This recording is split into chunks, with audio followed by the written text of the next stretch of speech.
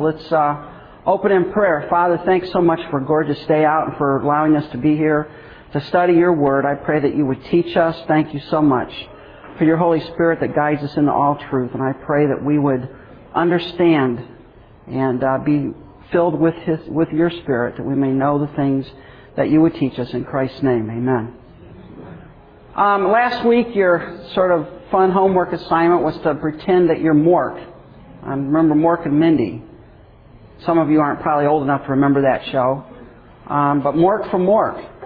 And his job was to come to Earth and try to find out what's going on and report back, I guess, to the big head, I guess is the way it works.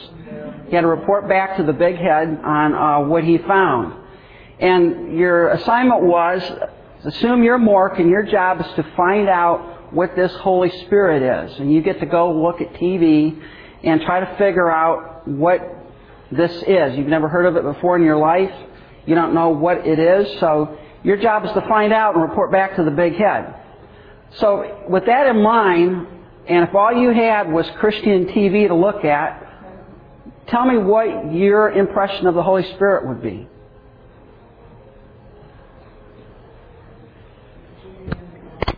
What?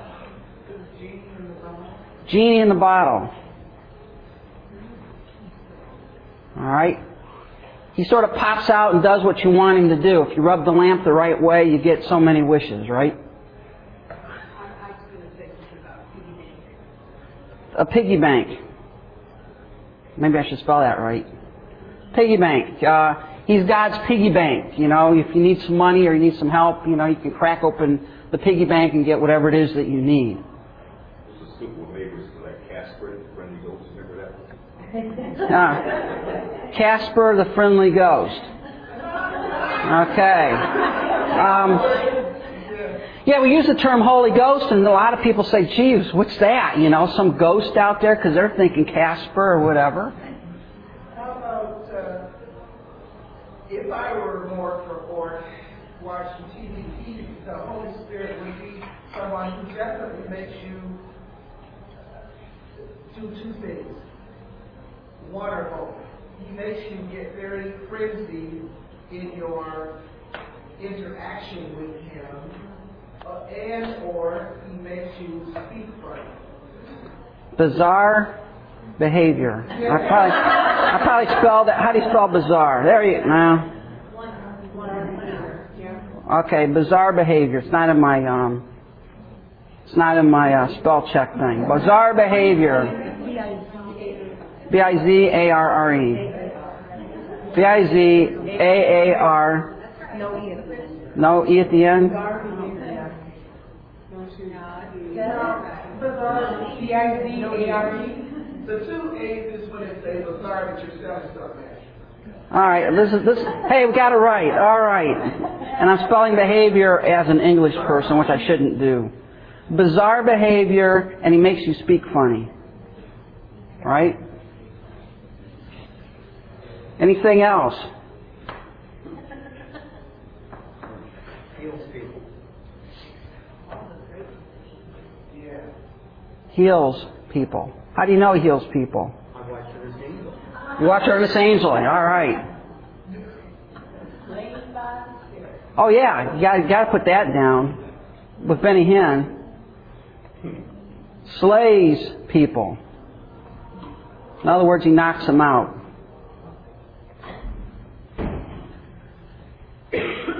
I think you see what's going on here. What do you see here happening?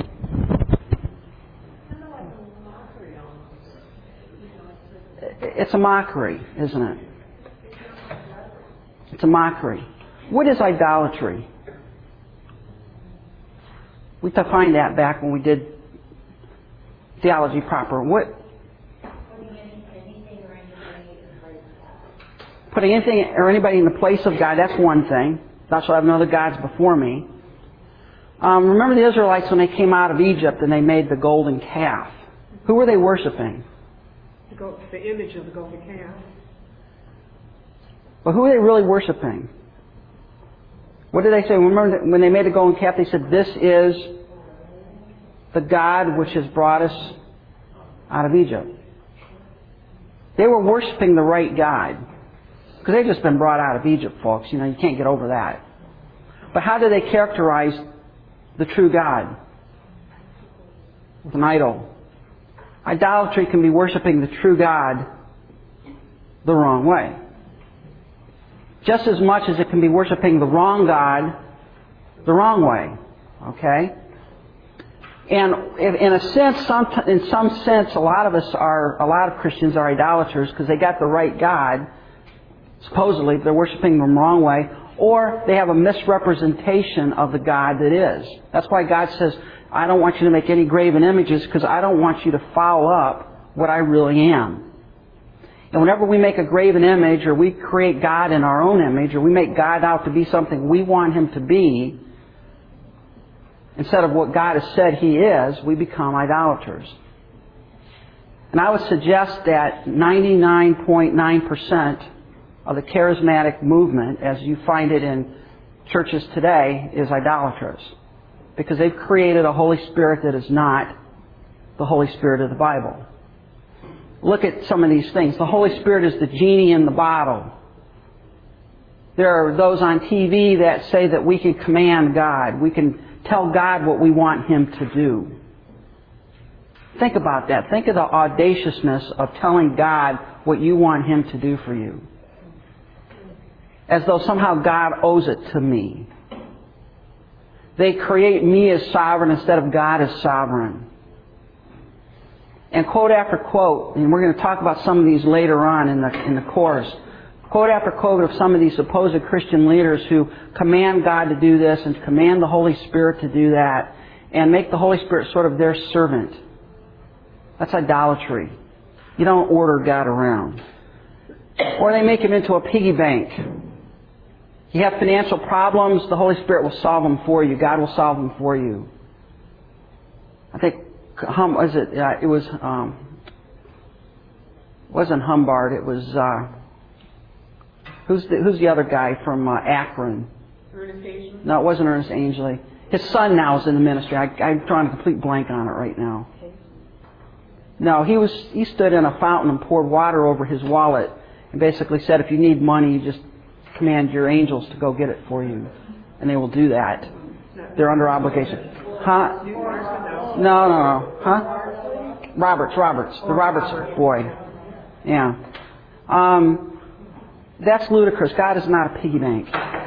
God does not exist to make you happy and give you money and everything else. Some make God into Casper the Friendly Ghost, sort of this fun-loving kind of thing out there.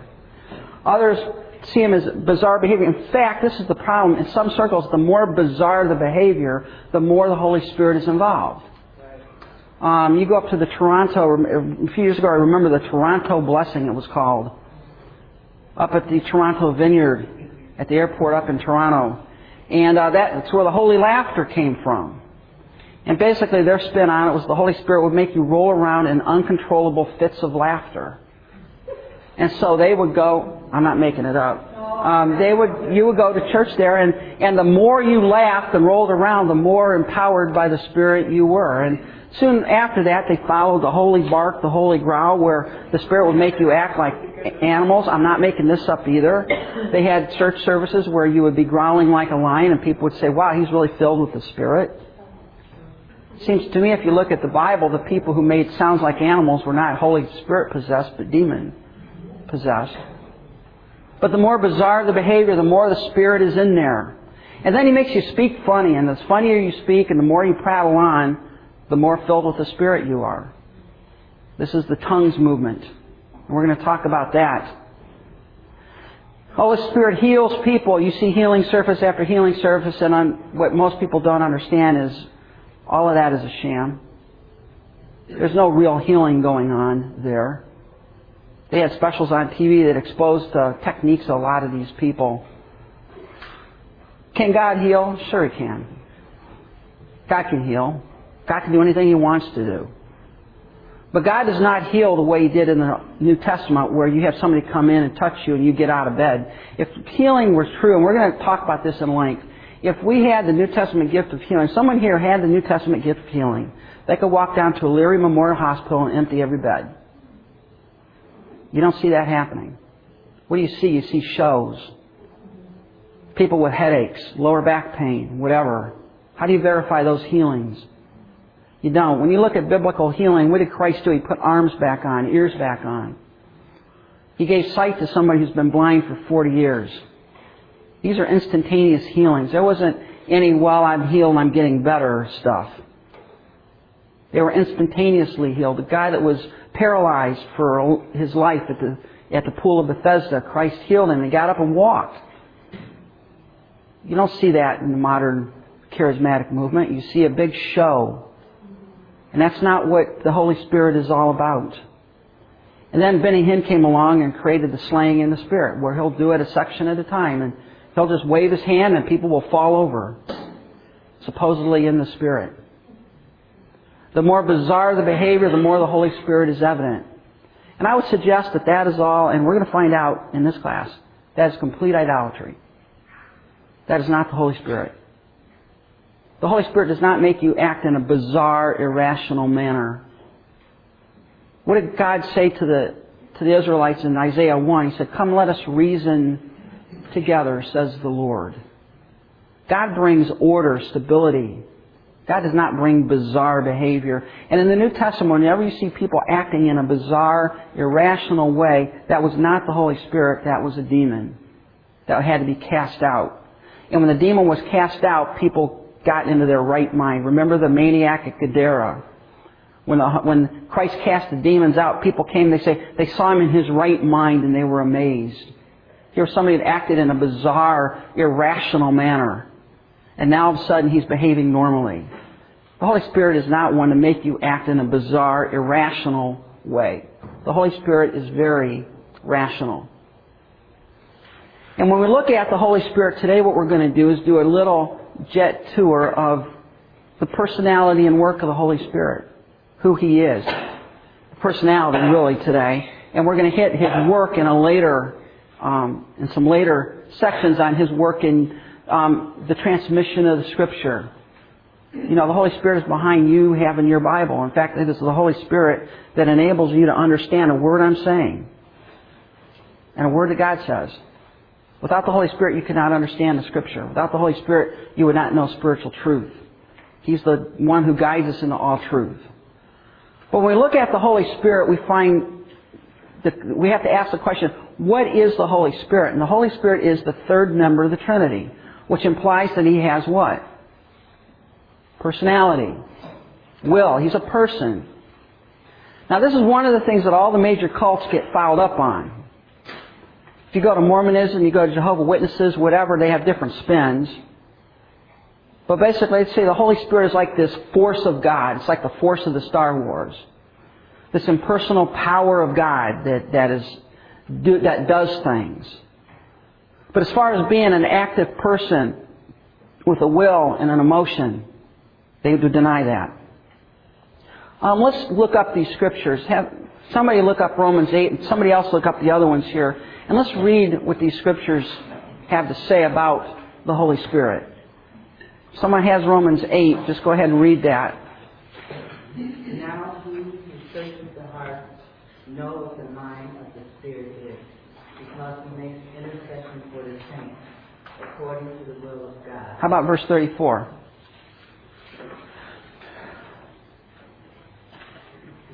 Who is he who condemns? It is Christ who died and furthermore is also risen, who is even at the right hand of God, who also makes intercession for us. The Holy Spirit has a mind. Implied in a mind is what? Knowledge. Intellect. The Holy Spirit is a sentient being.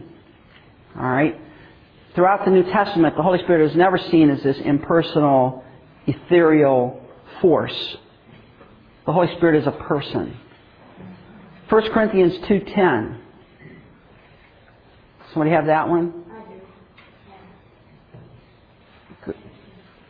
But we know these things because God has revealed them to us by the Spirit, and the Spirit searches out everything and shows the things out deep of secret. So the Holy Spirit searches things out. The fact that the Holy Spirit does that implies that He has personality. He has a will. He has a mind. He has intellect. The Holy Spirit knows what we think. How about 1 Corinthians 12:11? All these are the work of one and the same Spirit, and He gives them to each one as He chooses. This is spiritual gifts. We're going to talk 2 weeks on this later on. But basically what it says there is the Holy Spirit is the one who gives you a spiritual gift, and He is the one who decides which spiritual gift you have. So the fact that He makes a decision implies that He has a will. He has the ability to choose. The Holy Spirit has will. How about Acts 16:6-7? This is Paul. Now when they had gone throughout Phrygia and the region of Galatia, and were forbidden of the Holy Ghost to preach the word in Asia, after they were come to Mysia, they essayed to go unto Bithynia, but the Spirit suffered them not. How about 16:10? And after he had seen the vision, immediately we endeavored to go into Macedonia, assuredly gathering that the Lord had called us for to preach the gospel unto them. So what you have here is you have the Holy Spirit who is guiding Paul in his ministry. Now, for the most part, how did Paul determine what town to go to next?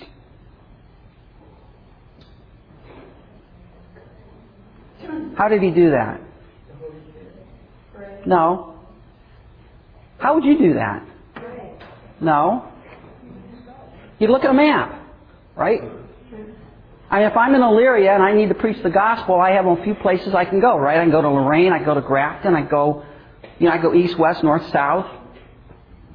He looked at a map. I mean, if you look at Paul's missionary journeys, for the most part, he followed a trade route. Okay, he's now in Iconium. The next town on the road is Lystra, and then we head off to Derbe. So for the most part, Paul looked at a map. But that does not imply that the Holy Spirit could not at any point intervene and say, no, don't go that way. Was the intervention here in verses 9 and 10, both of which talk about a vision? Paul, what they did is they got over to the edge of Turkey, which is really the western edge of Turkey. So you got the Mediterranean Sea. So your only decision is, okay, I go south, or west, or north, right? Well, I just came from the south. So let's go west. No, or east, I mean. Go west, you can wind up in the ocean.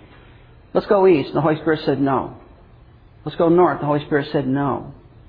And then what happens? He has the vision. And the vision says, go west.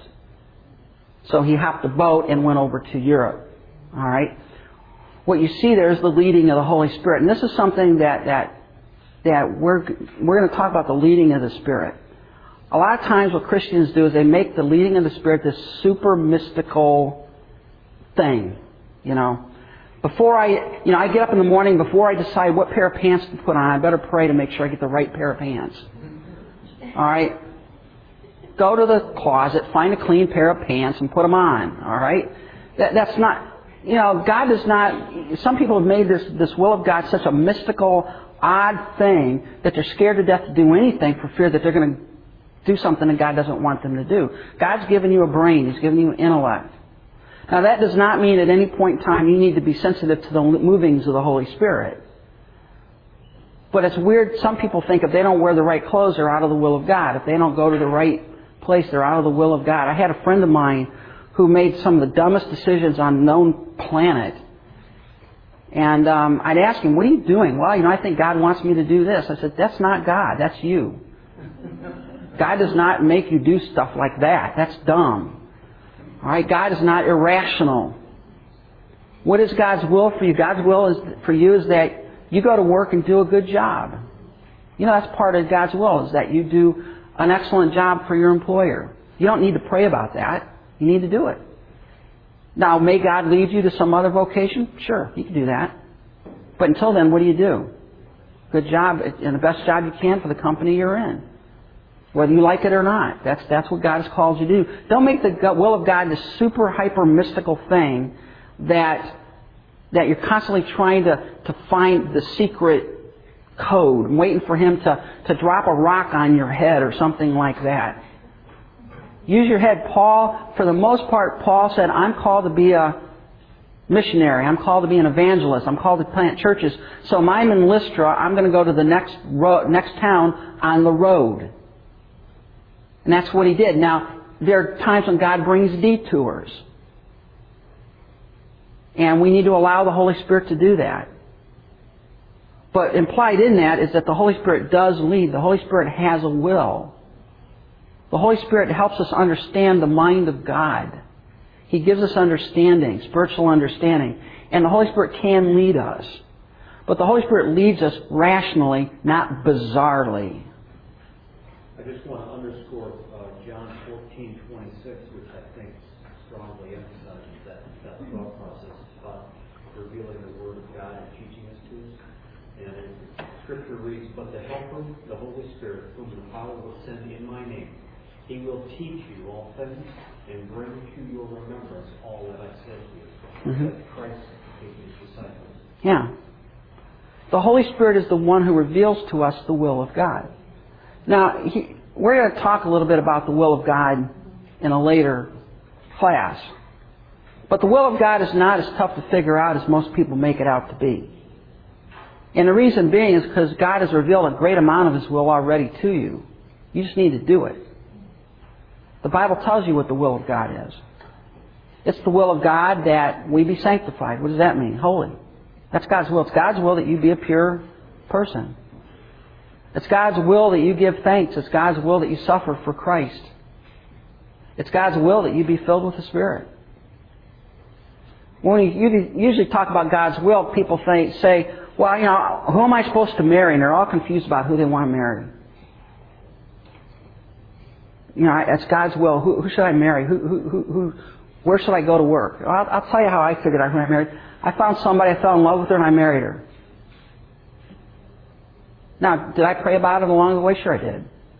I let God lead. But how did God lead me? Did I get a rock on my head one day to say, marry Donna Porter? No, didn't see that. I didn't get any, dream. I didn't get a vision. I didn't pick up a piece of paper on the side of the street and say, Donna Porter. Didn't happen. I found someone and we were both committed to the Word of God. We were both committed to Christ. We loved the Lord. And God led us together, and I have no doubt that that's who I was supposed to marry. Now, of course I prayed about it. Of course I asked God, don't let me make a mistake. Give me the right person. But God led me to the right person. And I don't look back and say, boy, I really messed that up. I should have married someone else.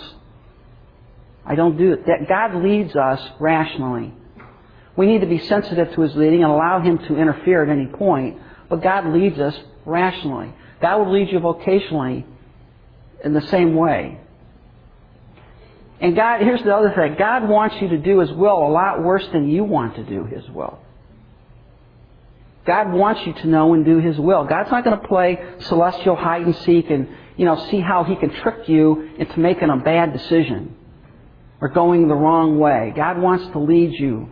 And He leads you through His Word, through His Spirit. And if you are committed to the Word, you're committed to holiness, you're committed to sanctification, and you pray and ask God to lead you in the way you should go, God will take you up on that and show you where to go. We'll talk a lot more about that in a later session. But God leads us, and He leads us because the Holy Spirit has a will.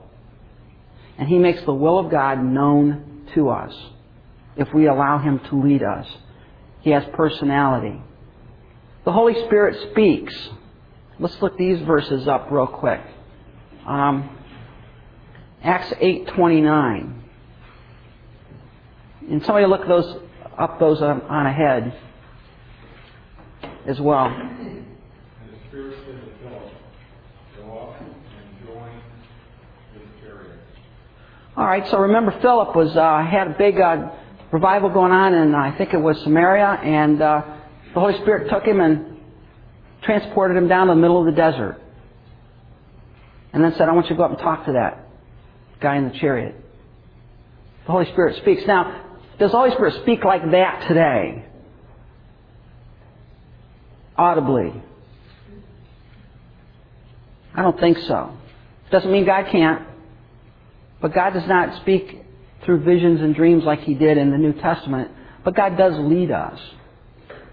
And if you're sensitive to the Holy Spirit, you can feel His prompting, His leading in your life. In this case, in the case of Philip, he was told, go and join yourself to that chariot, the Ethiopian eunuch. How about Acts 10:19? While Peter was still thinking about the vision, the Spirit said to him, Simon, 3 men are looking for you. The Spirit spoke to Peter and talked. This is the Cornelius incident, where Peter was told to go and talk to Cornelius. And he had to be told by the Spirit, because otherwise he wouldn't have done that. Jews did not go into the homes of Gentiles. The Holy Spirit had to do a special work to get him out and in there. But the Holy Spirit spoke to Peter. How about Acts 13:2?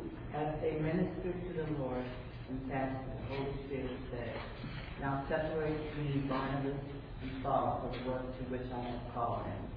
This is the separating of Paul and Barnabas for the first missionary journey, Acts 13. Who decided it was Paul and Barnabas? Holy Spirit. Told the church, I want these two guys to go and I have a work for them. I have a job for them.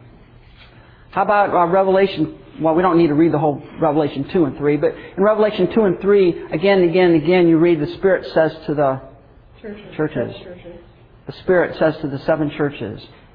It's the Holy Spirit who is speaking. Now, an impersonal, ethereal force does not speak.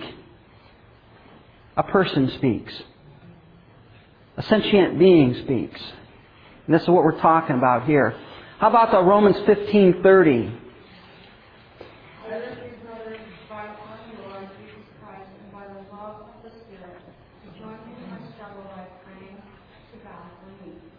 So the Spirit loves.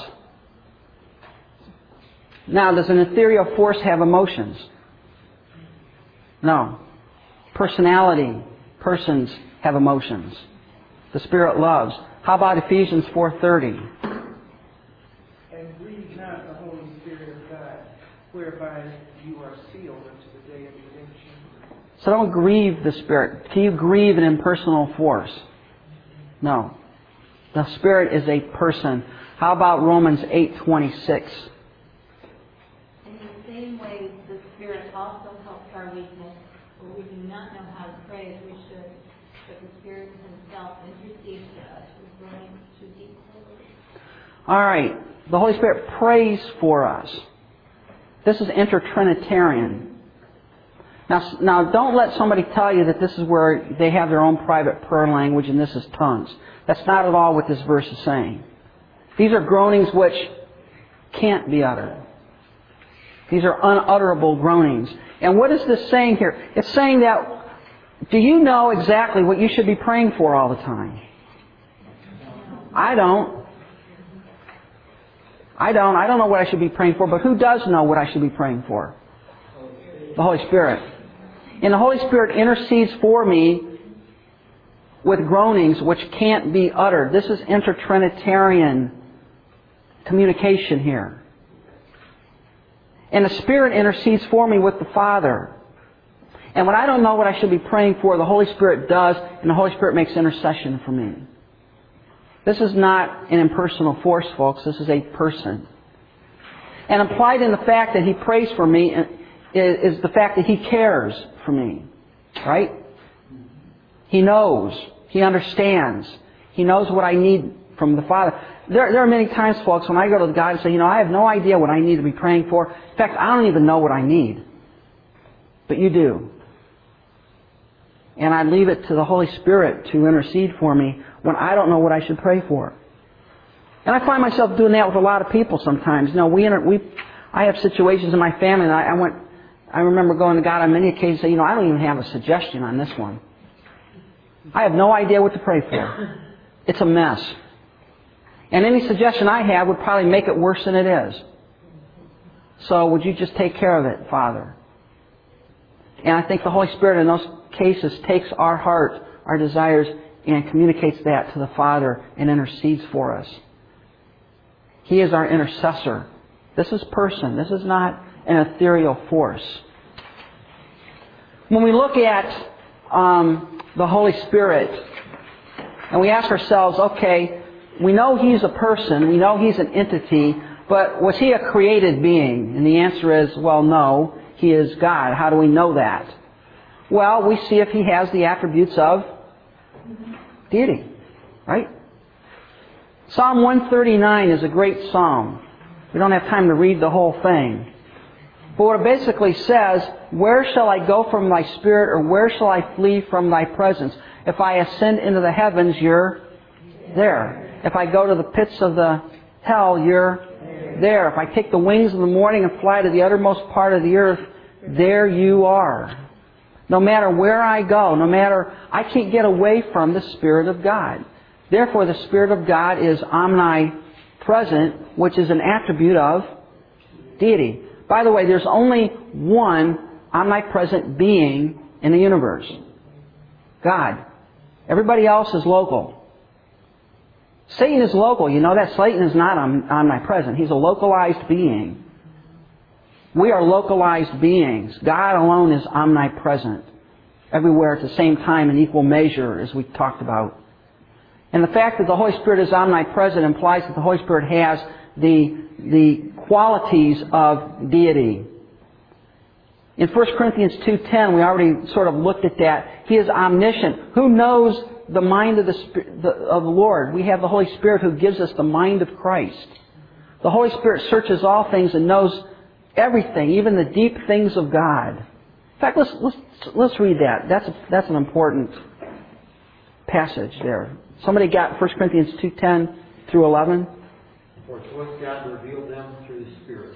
For the Spirit searches all things, even the depths of God. For who among men knows the thoughts of a man except the Spirit of the man, which is in him? Even so, the thoughts of God no one knows except the Spirit of God. All right, he's using an analogy there. How do I know? Can I know what you're thinking? No. I can't do that. You know what you're thinking, right? You know what your thoughts are.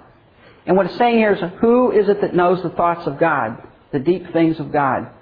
The Spirit of God. He knows everything. If He knows everything God knows, and God is omniscient, what is the Holy Spirit? Omniscient. The Spirit knows everything. The Spirit understands everything. Therefore, if you want to know about yourself, where do you go? To a psychologist? Sorry.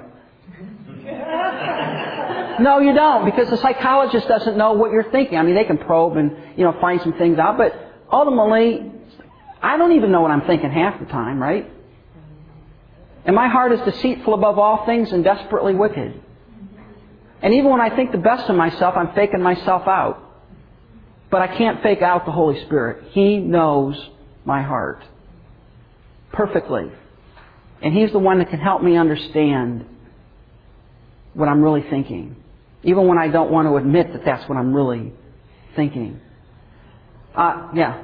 I want to just backtrack to your statement, which I agree with, about Satan being local, and how, therefore, somebody could ask the question, well, if that's true and He's only in one place at one time, how is it that all around the world His evil is being felt? And isn't the answer because of all of His demons that work for Him? Yes. Yeah. They're all against God's plan. He has an organized. There's organized spiritual wickedness. In fact, what it says in Ephesians is that the spirits of wickedness, which are Satan and his demons, they're organized. They have a plan. But Satan is not, and this is interesting here, we're going to talk about this in a later course. Satan is not out to get you to sin, personally. Probably none of us have ever had Satan around us personally. Does that mean that his demons, or we can't be tempted by a demonic force? Sure. But 99.999% of your sin has nothing to do with a demon. It has everything to do with your flesh. That's you. You're the enemy. Can Satan tempt us? Sure, he can. But by and large, every time you sin, it's not because there's a demon making you do something. And we'll get to that at a later point. But that's a good point. Satan is localized. His demons are localized, but they're organized. He's got, after all, 1/3 of the... Yeah. And that's a lot of them. God, however, is omnipresent. He's everywhere at the same time and knows everything that's going on. Genesis 1:2 talks about the Spirit brooding over the waters in the work of creation, implying omnipotence, power. The Holy Spirit can do the works of God, and the Holy Spirit was evident in creation. And remember when God said, "Let us make man in our image," who's the us? The Trinity. All right? There's more than one there. There's the Trinity. God's name Elohim. He is Plural. I am is plural. It's plural. He is, and by the way, one of the things interesting in Hebrew that you'll find out, if you ever study Hebrew, is they have singular, dual number, and then plural. And the Elohim is not dual number. That's two. It's plural, which means there's more than two. So that's an interesting thing in the Hebrew language. He is eternal. Hebrews 9:14 talks about the eternal Spirit. All right, what being is eternal? On two ends. Backwards and the forwards. God, right? We're eternal in the sense we'll never die, but we had a starting point. God did not have a starting point. God always was. The Spirit is eternal. Therefore, if the Spirit is eternal, the Spirit always was existent, which means He has to be God. He was never created. Acts 5:3 and 4 is an interesting passage. Let's have somebody look that up. This is a good passage to use in this.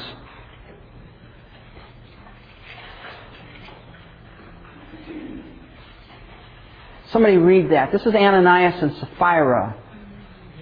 The Ananias and Sapphira incident. But Peter said, Ananias, why hast thou filled your heart to lie to the Holy Spirit and to keep back some of the price of the land? While it remained unsold, did it not remain your own? After it was sold, it was not under control. Why is it that you conceive this deed in your heart? You have not lied to men, but to God. All right. Notice, anybody take geometry in school? Remember old geometry? If angle A is equal to angle B, then angle C is equal to angle A, then C is equal to B. I remember all those old proof theorems. Well, what do you find in here? Well, Peter, first of all, says, Ananias, why did you lie to the Holy Spirit? And then he said, don't you know that you lied to God? So if I lie to the Holy Spirit and I lie to God, what's implied about the Holy Spirit and God? They're equal. They're equal. The implication there is lying to the Holy Spirit is equivalent to lying to God, which means that the Holy Spirit is God. The Holy Spirit is God. He is equal to the Father and the Son. It's interesting when you look at, for example, the baptismal formula.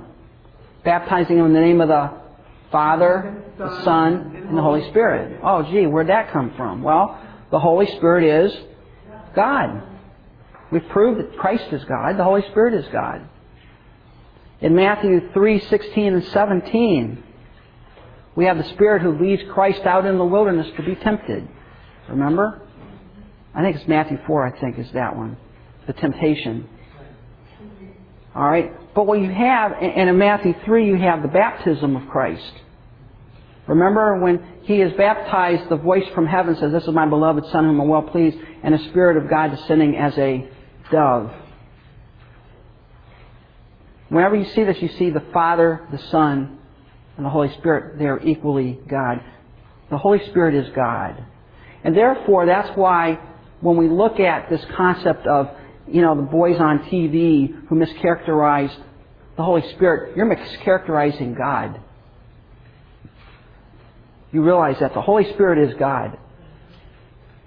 And when you create a Holy Spirit that is not the Holy Spirit of the Bible and make Him out to be something He is not, that is equivalent to blasphemy. That's a blasphemous thing. It's very dangerous to go down that route. I don't want to go down that route. That's no different than making Christ out to be something He is not. Or making God out to be something, God the Father out to be something He is not. It's a very serious thing. And in fact, later on we're going to look at this. What member of the Trinity is the one that brings conviction of sin and regeneration? the Holy Spirit. If you blaspheme the Holy Spirit, you shut out your only hope of redemption. It is the Holy Spirit that brings conviction of sin. It is the Holy Spirit, the Bible says, that regenerates us. What is regeneration? To make alive. You're dead. We are spiritually dead. D-E-A-D, dead. We're a body on a slab in a morgue. And we're not going to get up and walk out on our own. The Bible says that we are spiritually dead. We're in darkness. And it's the Holy Spirit that quickens us, as it says in Ephesians chapter 2, brings life, regenerates us, gives us life. And when you blaspheme the Holy Spirit, and that's what Christ was telling the Pharisees in Matthew 13, you can say some bad things about me, but if you say bad things about the Holy Spirit, that's not going to be forgiven you in this life or the life to come. If you ascribe the works that I am doing, remember all the miracles that Christ did? The healings, the raising of the dead, everything? What did the Pharisees say He was doing that by the power of? Satan, Beelzebub. And Christ said, wait a minute. Don't go there.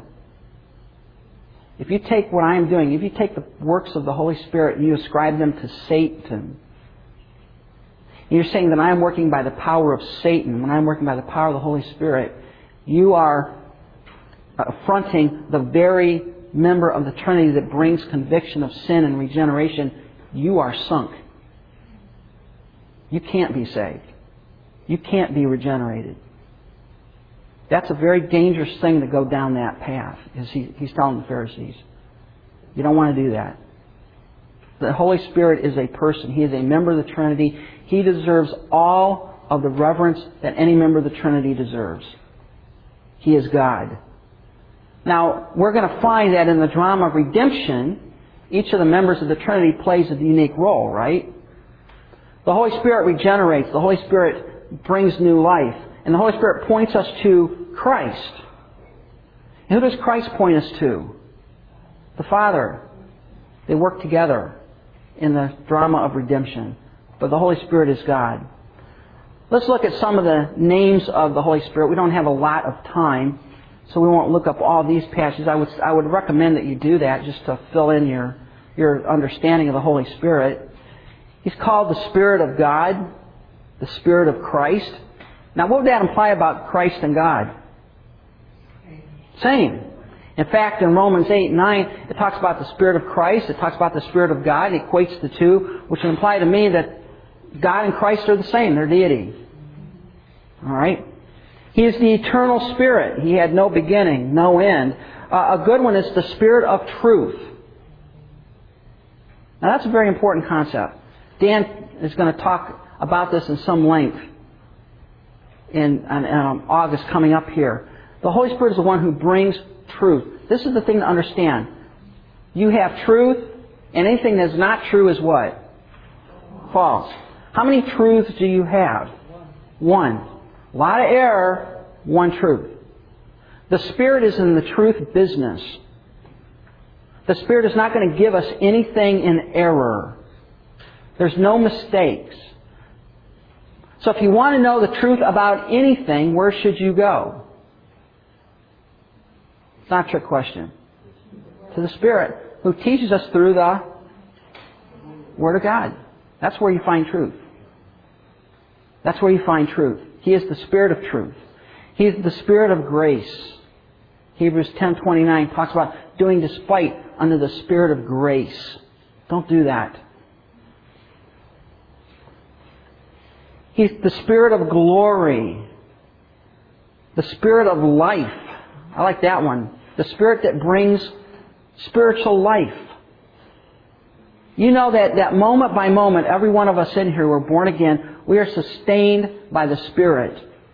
Our spiritual life, our spiritual connection to God is maintained moment by moment by the power of the Spirit within us. And if the Holy Spirit leaves us, we fall back into the spiritual deadness we came from. And when the Holy Spirit brings life, that's an irreversible thing. He is with us forever. Giving us understanding, giving us spiritual life. The Spirit of wisdom and revelation. What's that? Wisdom is what?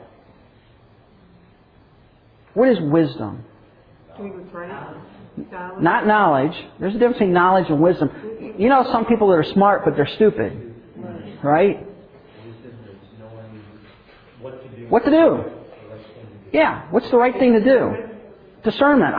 Here's the facts. What's the right path to take? That's wisdom. Knowledge is figuring out what the paths are. Wisdom is knowing which one to take. And unfortunately, you guys got a lot of people in the world. They have a lot of knowledge, but no wisdom. And what this is saying is that the Holy Spirit is the Spirit of wisdom and revelation. The idea there is, where do we find out what God wants us to know? He reveals it to us by His Spirit. And the Spirit uses the Word of God. This is where we find out what we're to do. He is the Comforter. This is a great word. Parakletos, called alongside. Christ said, I'm going to go away, and I'm not... And the disciples were all worked up because, they've been with Christ for all these years, and now He's going to leave them. What's going to happen to them? And Christ says, I'm going to send another Comforter. The word for another there is another of the same kind. It's not a different Comforter. It's another Comforter of the same kind of Comforter that I am. And He's going to do something that I'm not going to do. He's going to be with you forever. The Spirit is our Comforter. The idea of Comforter is not making us feel good, warm and fuzzy and all of that. That's not what it's talking about. It's talking about He is the one who's called alongside to encourage us, to help us. The idea of a parakletos is someone who's called alongside to help somebody along. They're called alongside to hold somebody up. The Holy Spirit holds us up. He's the Spirit of promise. What's that? The Bible uses the picture of a down payment, a ring. If a man is going to marry a woman, he gives her an engagement ring. What's the engagement ring? It's a promise of what? Yeah, it's not the real marriage yet. But when a man gives a woman a ring, there's a promise, a down payment of a coming marriage. The Bible says the Spirit is our arabon. That word there, arabon, in Hebrew, in Ephesians 1, the earnest of the Spirit, the arabon, that is the same word for engagement ring. When we became a Christian, God has given us all the riches of glory. But do we have them now? No, we don't. We're stuck in this world, right? But what has He given us? His Spirit, who is the down payment, the earnest. And the fact that I have the Holy Spirit is a promise to me that someday I will have it all. If I have the Holy Spirit of God, someday I will have all the riches of glory. The Spirit is my down payment. He's the Spirit of promise.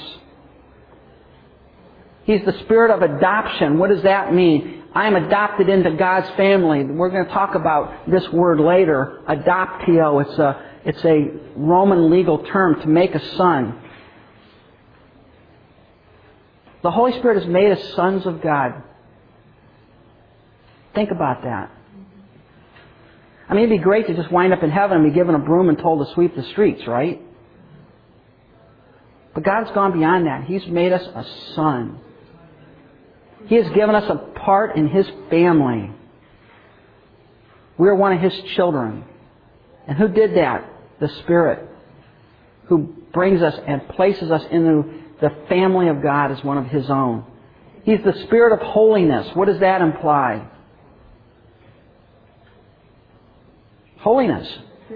Purity. Godliness. Understand this, the Spirit will never lead you to do something against the Word of God. Period. There's a lot of people out there that, they come into counseling office and say, well, the Holy Spirit is telling me to divorce my wife and marry this cute little woman over here. That's not the Holy Spirit. I'm telling you right now, that is not the Holy Spirit. The Holy Spirit is not going to tell you to do something that is against the Word of God. Period. And there are people that fake themselves out thinking that God is telling them to do this or do that, and that is not God at all. God does not lead you into error. He does not lead you into sin. He does not lead you to violate His Word. He leads you into the truth. So don't let anybody give you that kind of line. The Spirit of faith. What are some of the emblems of the Holy Spirit? These are just pictures. Think of these as types. Remember we talked about the types of Christ? Talk about the emblems of the Holy Spirit. He's seen as a dove. What's the dove? A a picture of? Well, peace, purity. The Holy Spirit descended like a dove. In fact, the picture of the Holy Spirit in literature and in art is usually seen as a dove. He's also seen as water. John 7:37 through 39 uses that. What's water do? Purify, life, healing, cleansing. All right? He is seen as oil. Now, when we think of oil, we think of that which goes into the car and keeps us going and it's costing us an arm and a leg. That's anointing oil. But in those days, oil was used to heal. It was a medicine almost. And if you remember that, remember the story of the Good Samaritan. What happened? Here's a guy that got beat up. And the Samaritan came along, and what did he do to the wounded man? He used oil in the wounds as a healing thing. The Spirit symbolizes light, healing, anointing. The Holy Spirit is seen as a seal. In those days, what was a seal? It was a stamp, right? It was a stamp of ownership. When the king would put his seal on something, that implied he owned that thing. Or when he sealed the door, it implied that only he could open the door. The Spirit is our seal. He has sealed us, which means that we belong to who? Christ. And that sealing is a permanent sealing. It doesn't come off. The only person that could take off the sealing of the Spirit is the Spirit Himself. And He's not going to do that. He is our seal. The Spirit is seen as wind. Remember in the story of Nicodemus, right? The Spirit blows where it lists. How do you know that the wind is out there? Do anybody see wind? You can feel it. You can feel it and you can see its effects, right? How do you know the Spirit is there? You can feel it and you can see the effects. The Spirit is seen as a wind. The wind blows and moves. He's seen as an earnest. We talked about this, the arrabon, the down payment. The promise of a future fulfillment. And just as a wedding or an engagement ring is a promise of a future marriage, the Spirit is a promise to us of a future marriage with our groom, Christ. And it's an irreversible one. God does not give you an engagement ring and then take it back. It's an irreversible thing. He is our down payment. And that future marriage is in Revelation 19. Now, Revelation 19. The Spirit is a promise, a down payment. The Spirit is seen as fire. What's fire do? Well, Exodus 3:2, we have the fire in the pillar of fire. It symbolized God's presence. If as an Israelite you want to know, is God with us, what did you have to do? You open the flap of the tent and look. And there's God. And the pillar of fire, the pillar of smoke. It symbolizes approval, protection, purification. Remember when Isaiah had the hot coal pressed to his lips to purify himself. It's a gift. The idea there is when God gave the Holy Spirit, their cloven tongues of fire appeared. And also it's a symbol of judgment. Someday all of those who have rejected God are going to receive the fire of His indignation. That's the Holy Spirit. What is the Holy Spirit? He's a person. He is God. He has to be worshipped as God. He has all the attributes of deity. And to worship the Holy Spirit or to think of the Holy Spirit in any way other than what the Scripture tells us is to be an idolater. So starting next week, we're going to start looking at the work of the Holy Spirit in the life of a believer. And if you want to get a little bit of, work a little bit ahead, read the first part of Romans 8. Romans 8. Up to about verse 17. We're going to be talking about that. Romans 8 up to about verse 17. So let's close in prayer. Remember, if you're going to take the course for credit, see me after class, and I have the sign-up sheets here. Father, thank You for this time that we've had to study. I pray that You would help us to worship You the way we should. Thank You so much for Your Holy Spirit who guides us into truth, who teaches us, who is our down payment, who There's the promise of the future glory that's coming our way. And we thank you, Holy Spirit, for sealing us, for regenerating us, and for giving us life. And I pray that we would be led by you, and we would be open to what you would have to tell us. In Christ's name, amen.